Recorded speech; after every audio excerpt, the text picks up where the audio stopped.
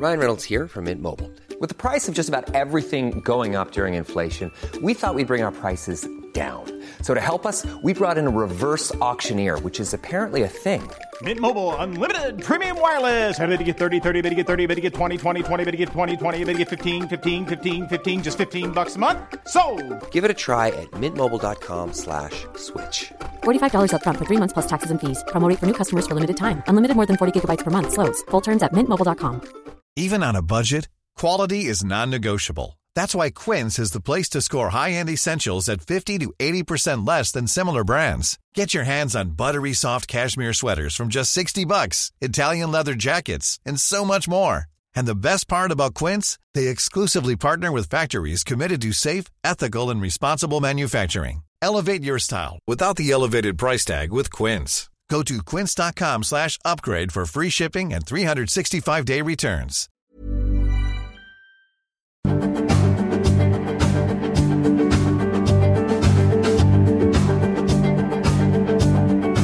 Mr. Beacon podcast is sponsored by Wiliot, scaling IoT with battery-free Bluetooth. Welcome to the Mr. Beacon Show.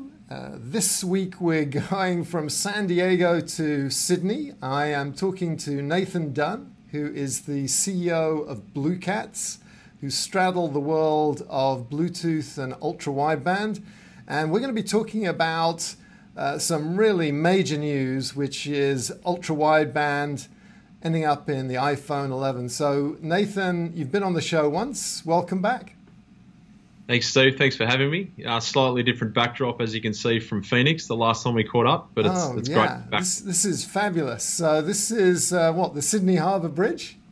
It is.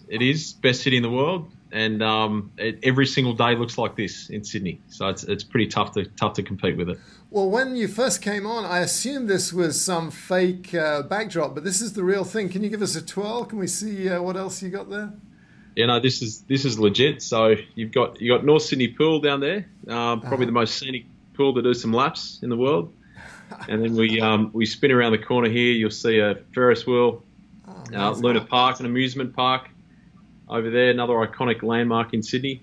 And you can't see the Opera House, but it's sort of tucked behind the bridge there. So I don't know how you get any work done with that distraction, but you seem to be working very hard. You've actually got a bunch of locations. Where are your offices? So we're headquartered in Sydney, and we've got two US offices, one in Huntsville, Alabama, and another one in Austin, Texas. So it's a very good spread. And if we want to get a lot of work done, I head to the US, so we haven't got views like this to distract me. Well, so we want to talk about this very disruptive event that's happened. There's a new radio in the iPhone, ultra wideband. What is it? What can it do in this context? And why was it put there? We're going to explore all of that cool stuff. I do want to talk to you about an event that we kind of touched on, the prelude to that when we first talked, which is you've now integrated. You're now two companies into one. Just before we get into that, I want to do one shout out to Starbucks, which is kind of a new tradition that we've got. Starbucks are not a sponsor, but they have this amazing program that offers job opportunities for young adults with autism.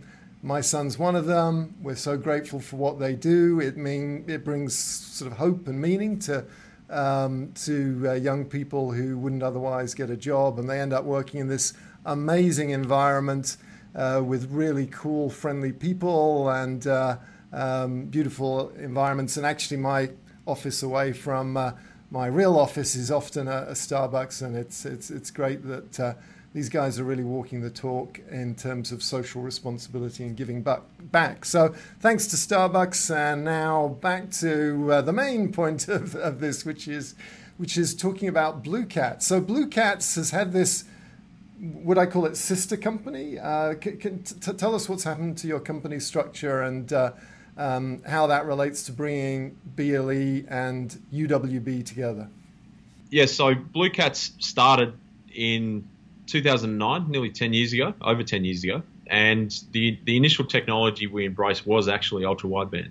And we started doing work with one of the original pioneers of ultra wideband, a company called Time Domain, which is located in Huntsville, Alabama.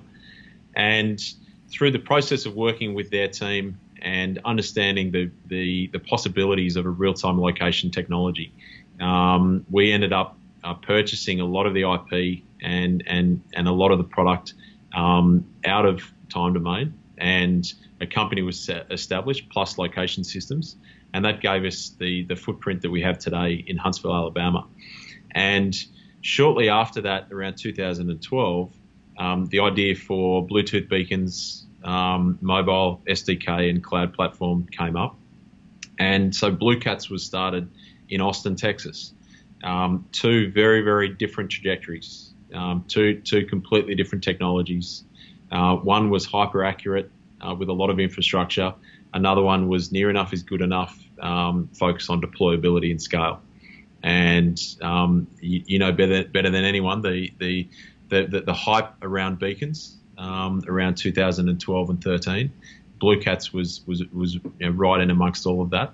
At the same time, ultra wideband, which has technically been around as long as Bluetooth, was really this location technology that was known for being very, very accurate, but there was a lot of effort involved. There's a lot of infrastructure, a lot of cabling, read cost, and there's any number of matrices that are still published today around location technologies that have undoubtedly ultra wideband listed as the most accurate, but it's cost prohibitive. And so there were two very different trajectories. Absolutely a market for that type of technology. Over the last 2 years, and certainly when we last caught up, that was the first time that we'd realised that there's an opportunity to converge the two, and we started looking at what it means to have a very, very robust location engine and platform, courtesy of the UWB legacy system, and what value that could add to more of the light touch BLE use cases that BlueCats were involved with. And so there was a lot of trial and error and engineering butting of heads, which is always a healthy thing to have. And what's ensued and what we announced recently was an official merger of the two companies operating under the single brand of BlueCats, and very closely followed over the next probably 3 months. We've got a number of new product innovations that will position BlueCats as a multi-band real-time location company, and it seems very fortuitous and coincidental, but the companies such as Apple understanding the value of UWB and the broader applications, which I think the market aren't really aware of just yet. It really is a game changer. So it sets us up perfectly moving forward with the recent developments with Apple. Definitely. So catch me up, because I did look at ultra wideband in some detail, wrote the Beacon Technologies book, wanted to kind of look at what the alternatives were, and I got a sense of UWB. And then I did some product evaluations for a consulting client back before I joined Wiliot. And what I saw was kind of a legacy UWB offering, which was literally 10 times as expensive as Bluetooth. You have all these hubs and coaxial cable, and the actual kind of the tags, if you can call them that, were like super expensive and churned through battery. But what I saw was, it seemed like Decawave had made some, who provide a lot of the chips in this market, had made some innovations, and there was this new generation of Beacon ultra-wideband products that weren't quite ready for prime time, and this was probably like 3 or 4 years ago. So what's happened to ultra-wideband? Has the price gone down since then? look, the price will go down. There's no doubt about that. And you're absolutely right. There were the original UWB, was time difference of arrival, so one way effectively. So the anchor network was scanning and listening, and the tags are broadcasting. In that situation, that's where you have some real power efficiencies. So tags can last 3 years on a very small coin cell. Okay. What Decawave were able to pioneer was being able to get an entire PCB that would go into a legacy ultra wideband reader onto a chip, and it's the classic progression of technology. And it takes someone like Decawave trusting their cape, and in terms of really understanding the game-changing properties that this can provide, but the limitations around adoption is price and power efficiency are probably the two Achilles heels, and they've certainly been able to address the price aspect of it. The two-way ranging, which is effectively two compliant devices communicating back and forth, and the determination of distance can be very, very accurate. That's a very power-intensive process, and the focus now, and I know certainly for Decawave, is to improve on that, and very quickly. We will get to the point where the power efficiency from a tag perspective is a lot better than what it is at the moment. And once you've got that, then the focus is on what are the limitations of scaling this technology? And if you've dealt with the economics, you've dealt with the power management, then it comes down to the tools to really scale. And so, absolutely, pioneers like Decawave have paved the way, and embracing this technology, the way Apple have, the way I'm happy to go on the record, every smart device launched next year will also have UWB in it. And so, smart device meaning smartphone or something more than that? No, phones, tablets, everyone else. Well, that's right, because it's not just Decawave now, is it? Many other chip vendors have come out with, it seems like, chipsets for phones and other devices. Yeah, I mean, NXP have come out with their offering, and so really the leaders at the moment. Outside of Apple, have produced their own, as Apple does. Yes. But you've got Decawave and NXP, and the focus now is certainly from within the industry is around standards, is around interoperability, and there's a lot of moving parts, as you can imagine. There's a lot of egos at the table, and it's important because UWB is going to change everybody's lives for the better, and to do that efficiently, everyone's craving more bandwidth. And that needs to be addressed, and it's in the process of being addressed.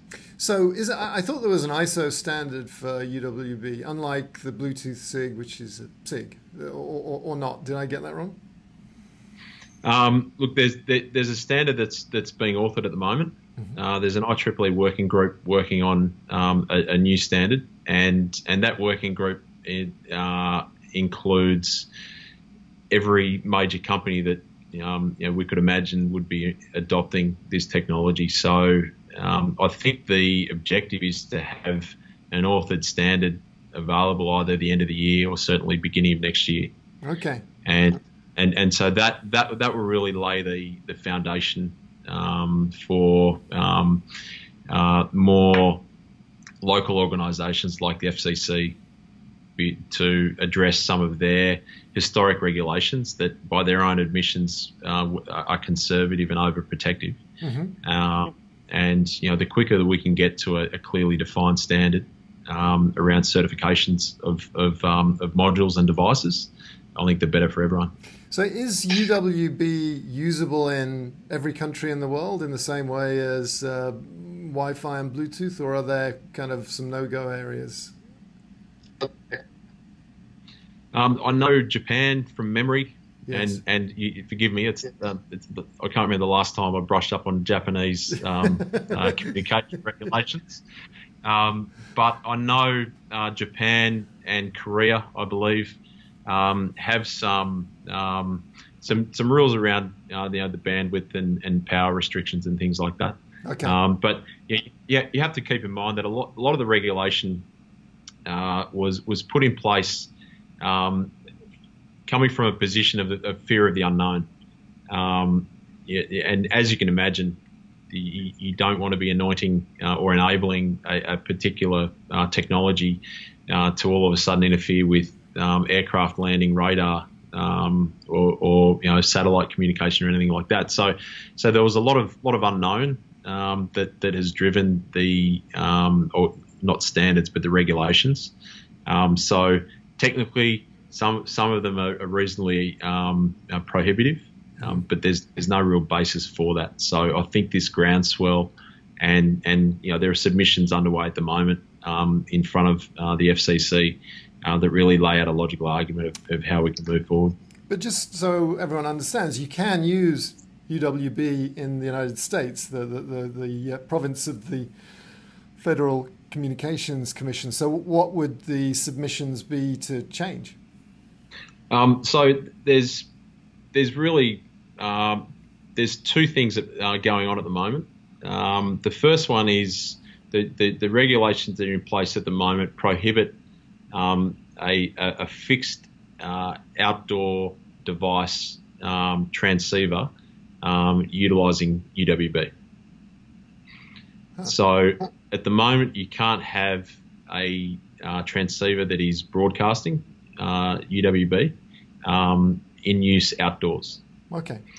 Now there are special dispensations for that. Zebra with the NFL tracking is a good example of that. Yes. And again, this is that was put in place thinking about airports and various astronomy organisations and other things back in 2002. Now, there's been no documented complaints of interference or issues created with ultra wideband used in these special cases. So, that's one aspect of the FCC regulations that really needs to be changed. Mm-hmm. And there's a number of organisations that have been very vocal about why they support that change. And it's not a land grab as such. The support is also offered with a very plausible interoperability coexistence type scheme.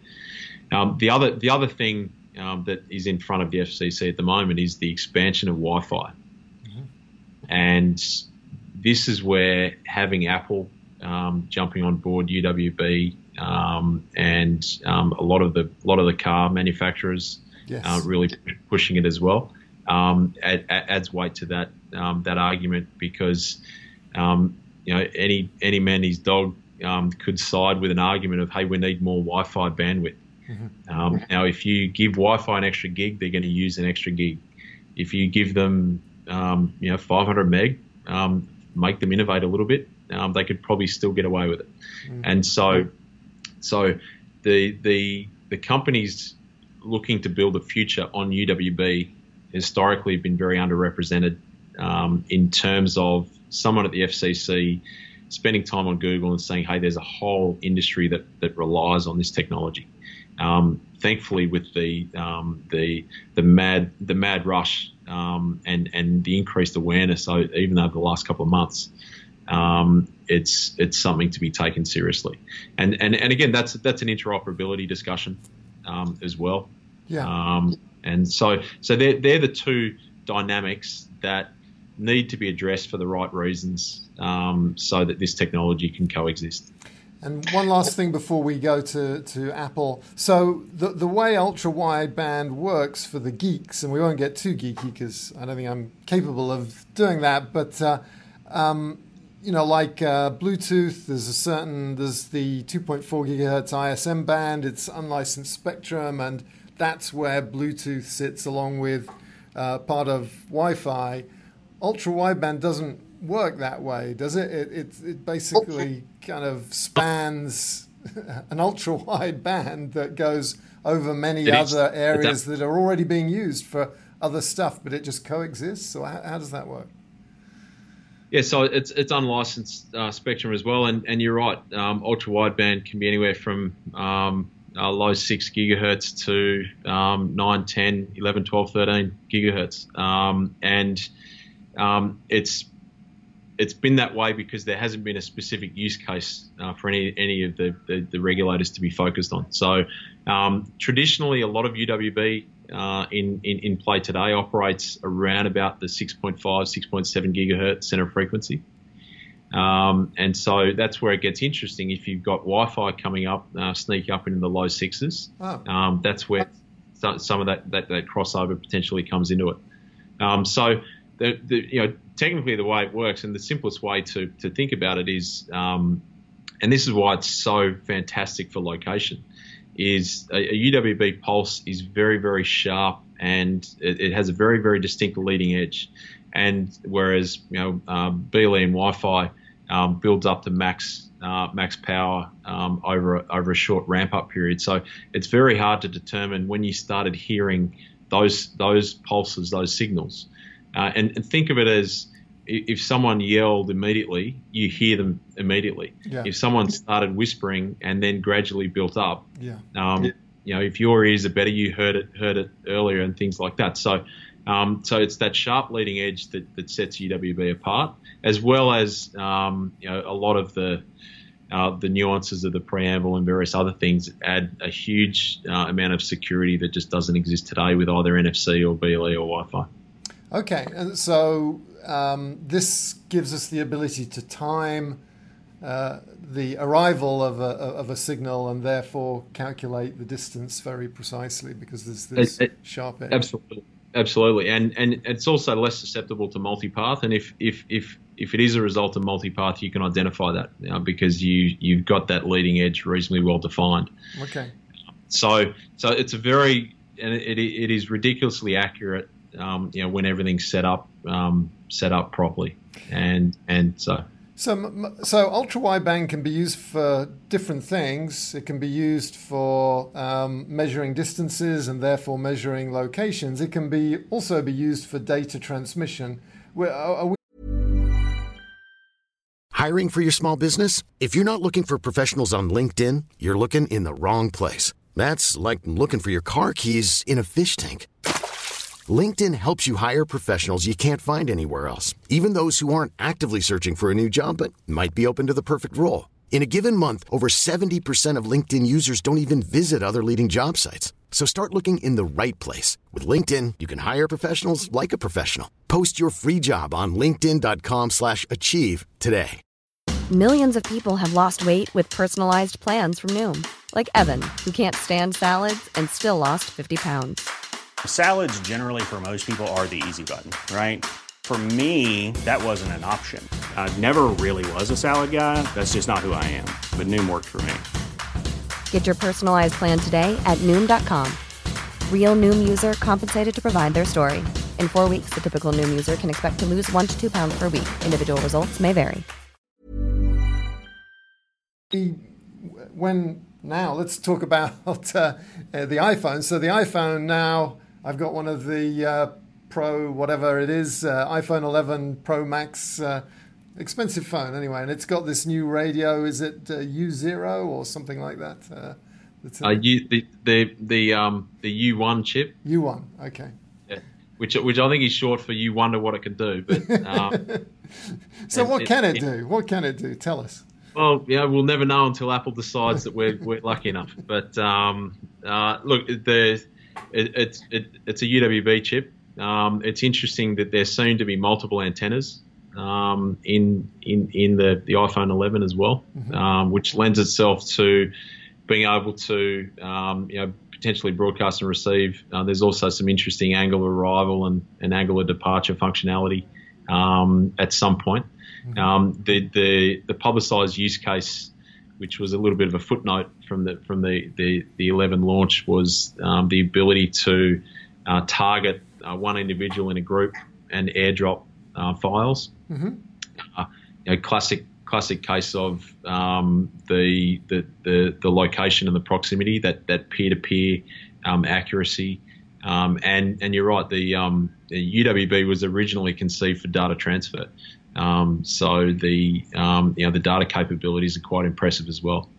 Okay. So that's the use case. There's a mountain of patents that Apple have around some of the use cases. One recent one that I think was released yesterday is around UWB functionality in wall sockets, in power sockets in the home, and effectively being able to map the floor plan of an environment based on these devices, understanding where they are in relation to each other, and then also take it a step further, potentially wirelessly charging a device if it's within proximity of a wall socket.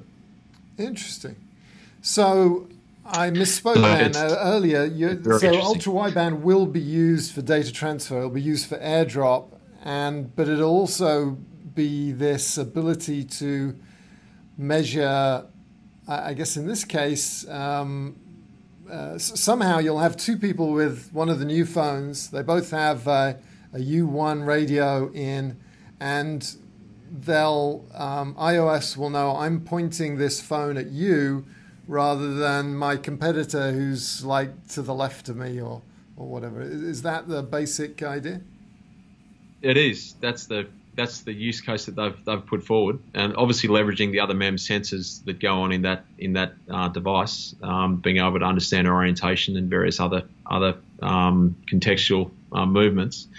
That the spatial awareness, not only within the given space that you're in, but other devices within range, and that constant updating of that spatial awareness it's mind blowing. What the possibilities. You think of augmented reality, for example.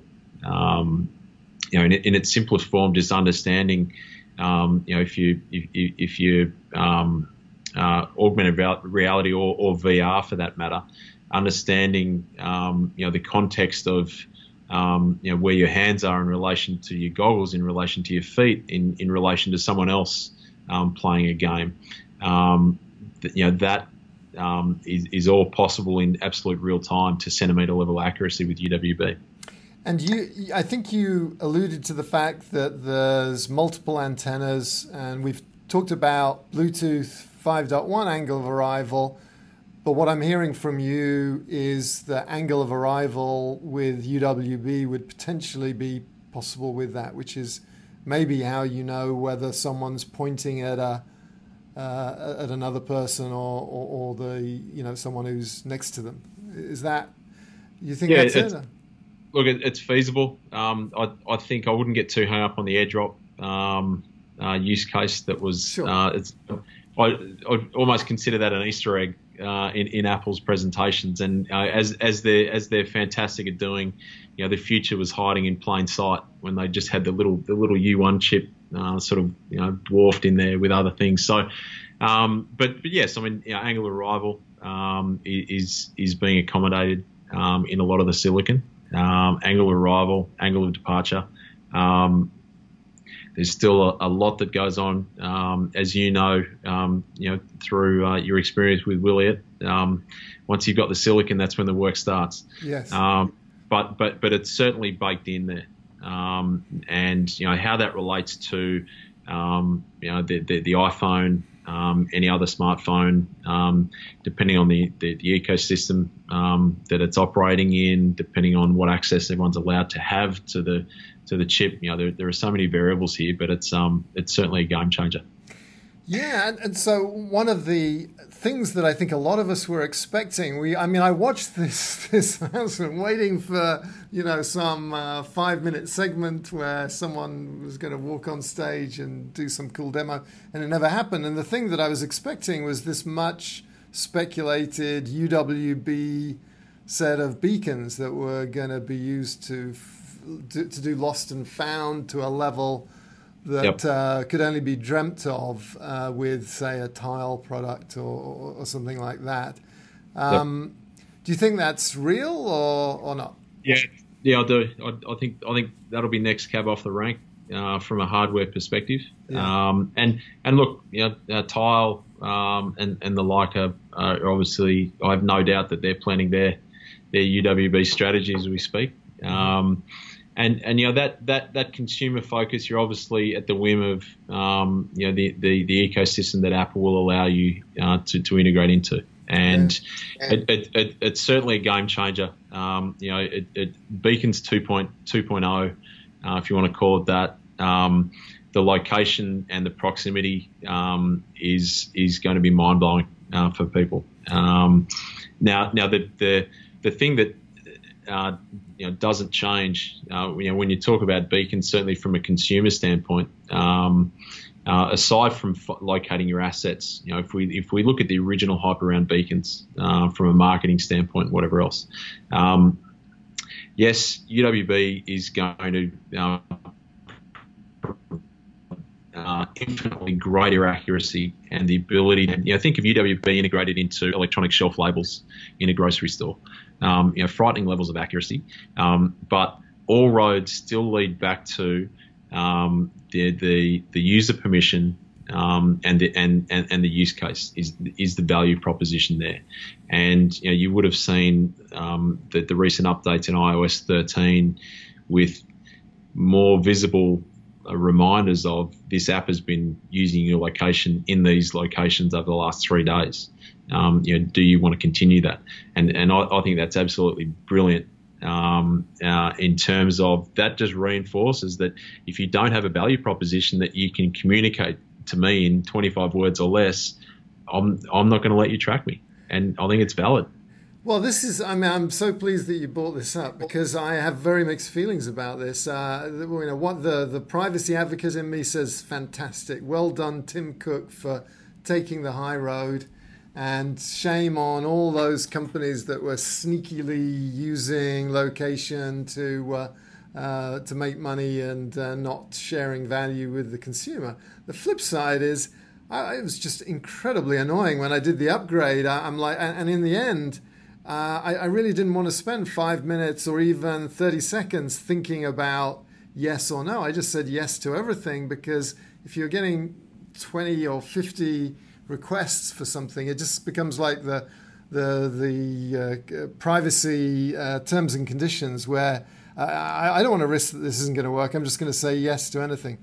But I have to say what's happened since is I'm getting, rather than just can we use Bluetooth, you get these maps, these scary maps of where it's been used. And I think that is very effective. And I have to confess that in some cases I've said yes, in other cases I have said no. What's your view on this? Do you think this is just Apple posturing against Facebook and Google and trying to look whiter than white and annoying us all with a bunch of pop-ups we really don't care about and want to see? Or do you think that this is going to stay with us and we're going to constantly have to click on these buttons because it's good for us? Look, I think attack is the best form of defense. In some instances. So I think, look, the underlying theme, I think, globally is the horse has bolted on real privacy, let's be honest. We've seen overnight Amazon launching picture frames with microphones in it.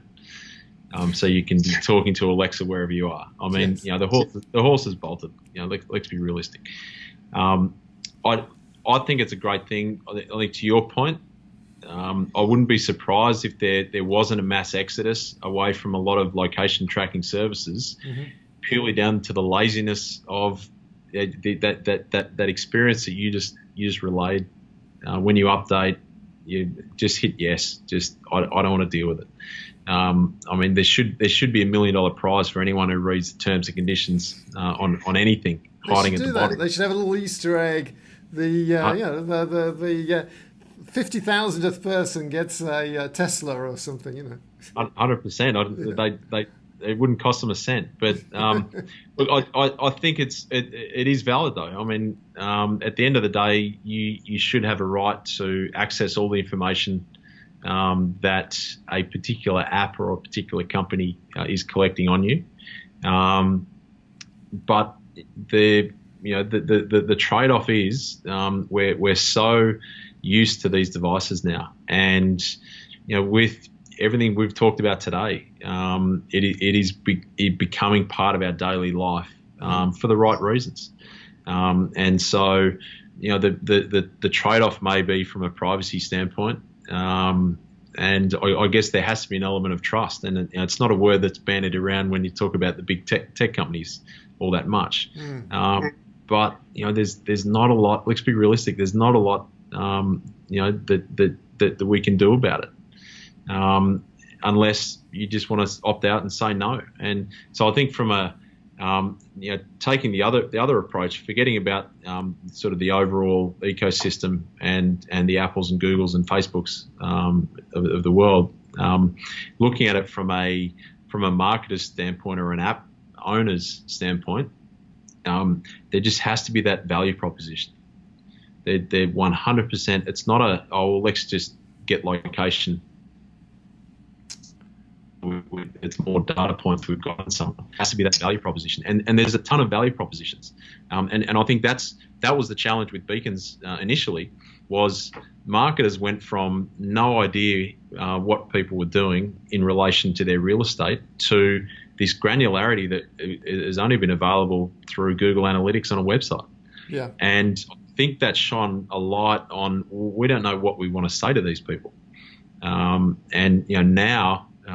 the next wave is going to give you a very, very finite opportunity to say the right thing to the right person if the value proposition is there.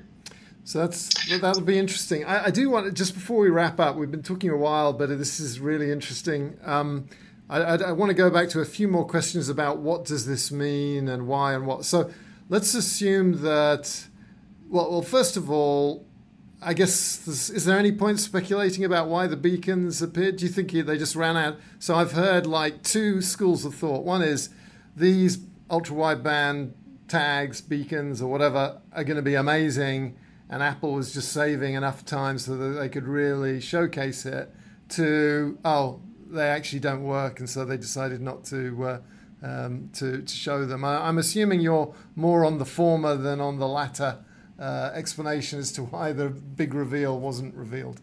Well, I mean, look, they don't work is open to interpretation. I know there are power management issues, which is why some of the alleged designs showed a replaceable battery, which makes sense.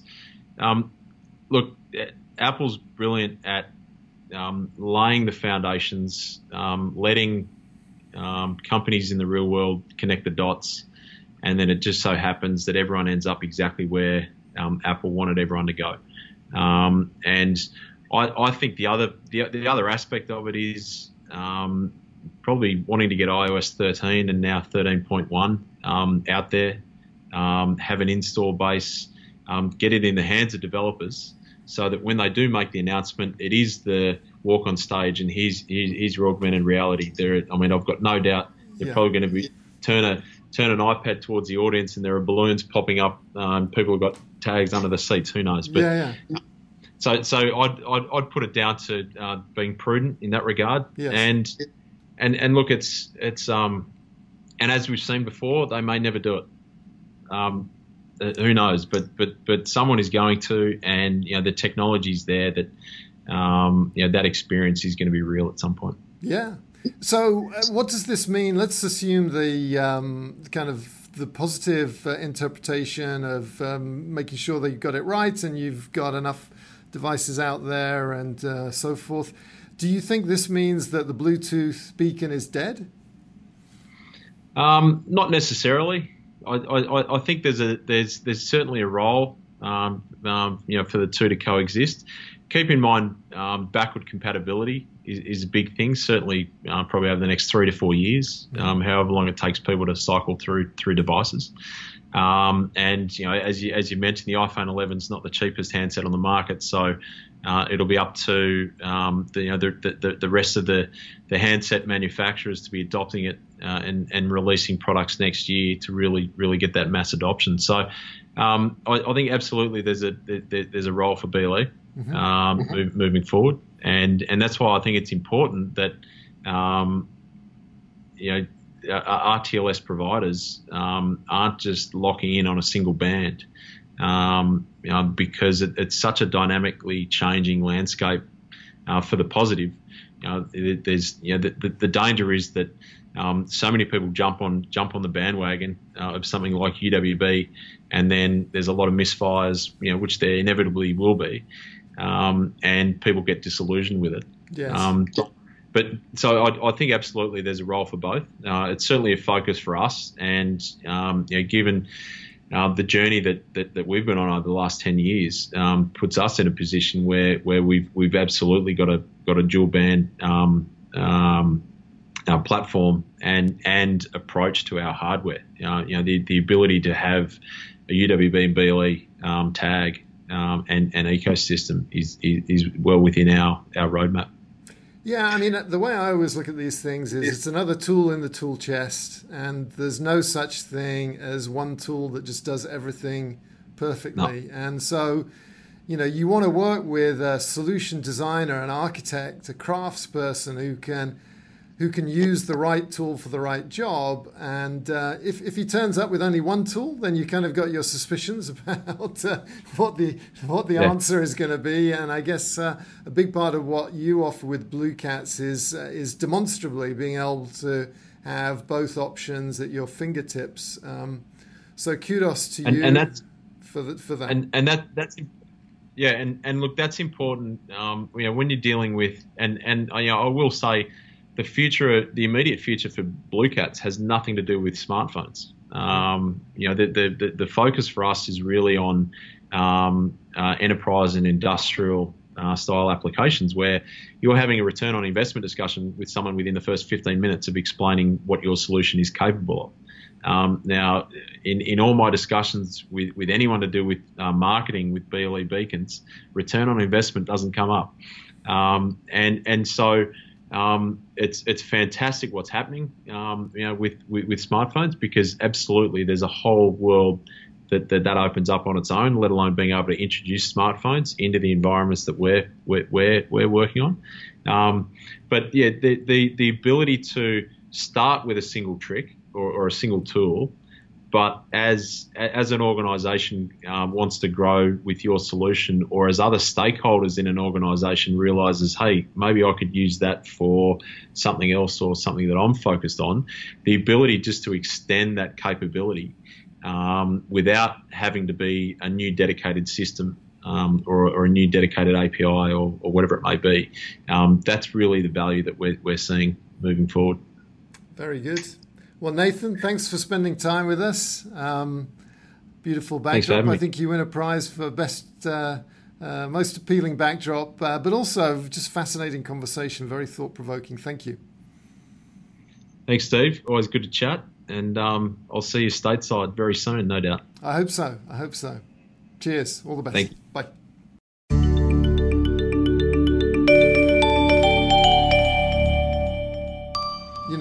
We have the tradition about what songs you would take on a trip to Mars, and just because you've been on the show once doesn't mean to say you get away without having to talk about something that's got nothing to do with technology to start off with. So, what three songs would you want to listen to now?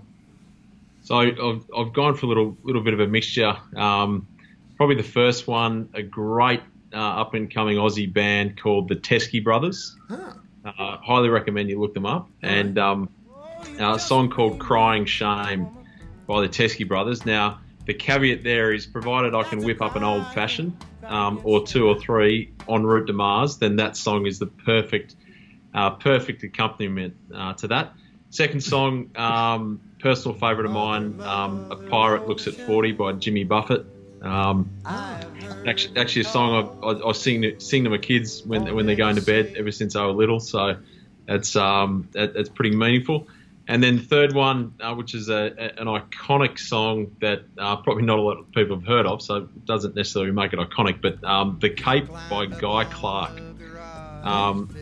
Absolutely brilliant song, and anyone that has chased an idea or a vision through a lot of hard times and a lot of toil, it's the crux of the song is spread your arms, hold your breath, and always trust your cape.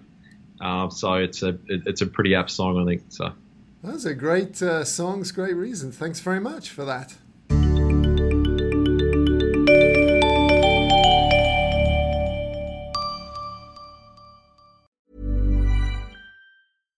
Hi, I'm Daniel, founder of Pretty Litter. Cats and cat owners deserve better than any old-fashioned litter. That's why I teamed up with scientists and veterinarians to create Pretty Litter. Its innovative crystal formula has superior odor control and weighs up to 80% less than clay litter. Pretty Litter even monitors health by changing colors to help detect early signs of potential illness. It's the world's smartest kitty litter. Go to prettylitter.com and use code ACAST for 20% off your first order and a free cat toy. Terms and conditions apply. See site for details. Ever catch yourself eating the same flavorless dinner 3 days in a row? Dreaming of something better? Well, HelloFresh is your guilt-free dream come true, baby. It's me, Keke Palmer. Let's wake up those taste buds with hot, juicy pecan-crusted chicken or garlic butter shrimp scampi. Hello Fresh. Stop dreaming of all the delicious possibilities and dig in at HelloFresh.com. Let's get this dinner party started.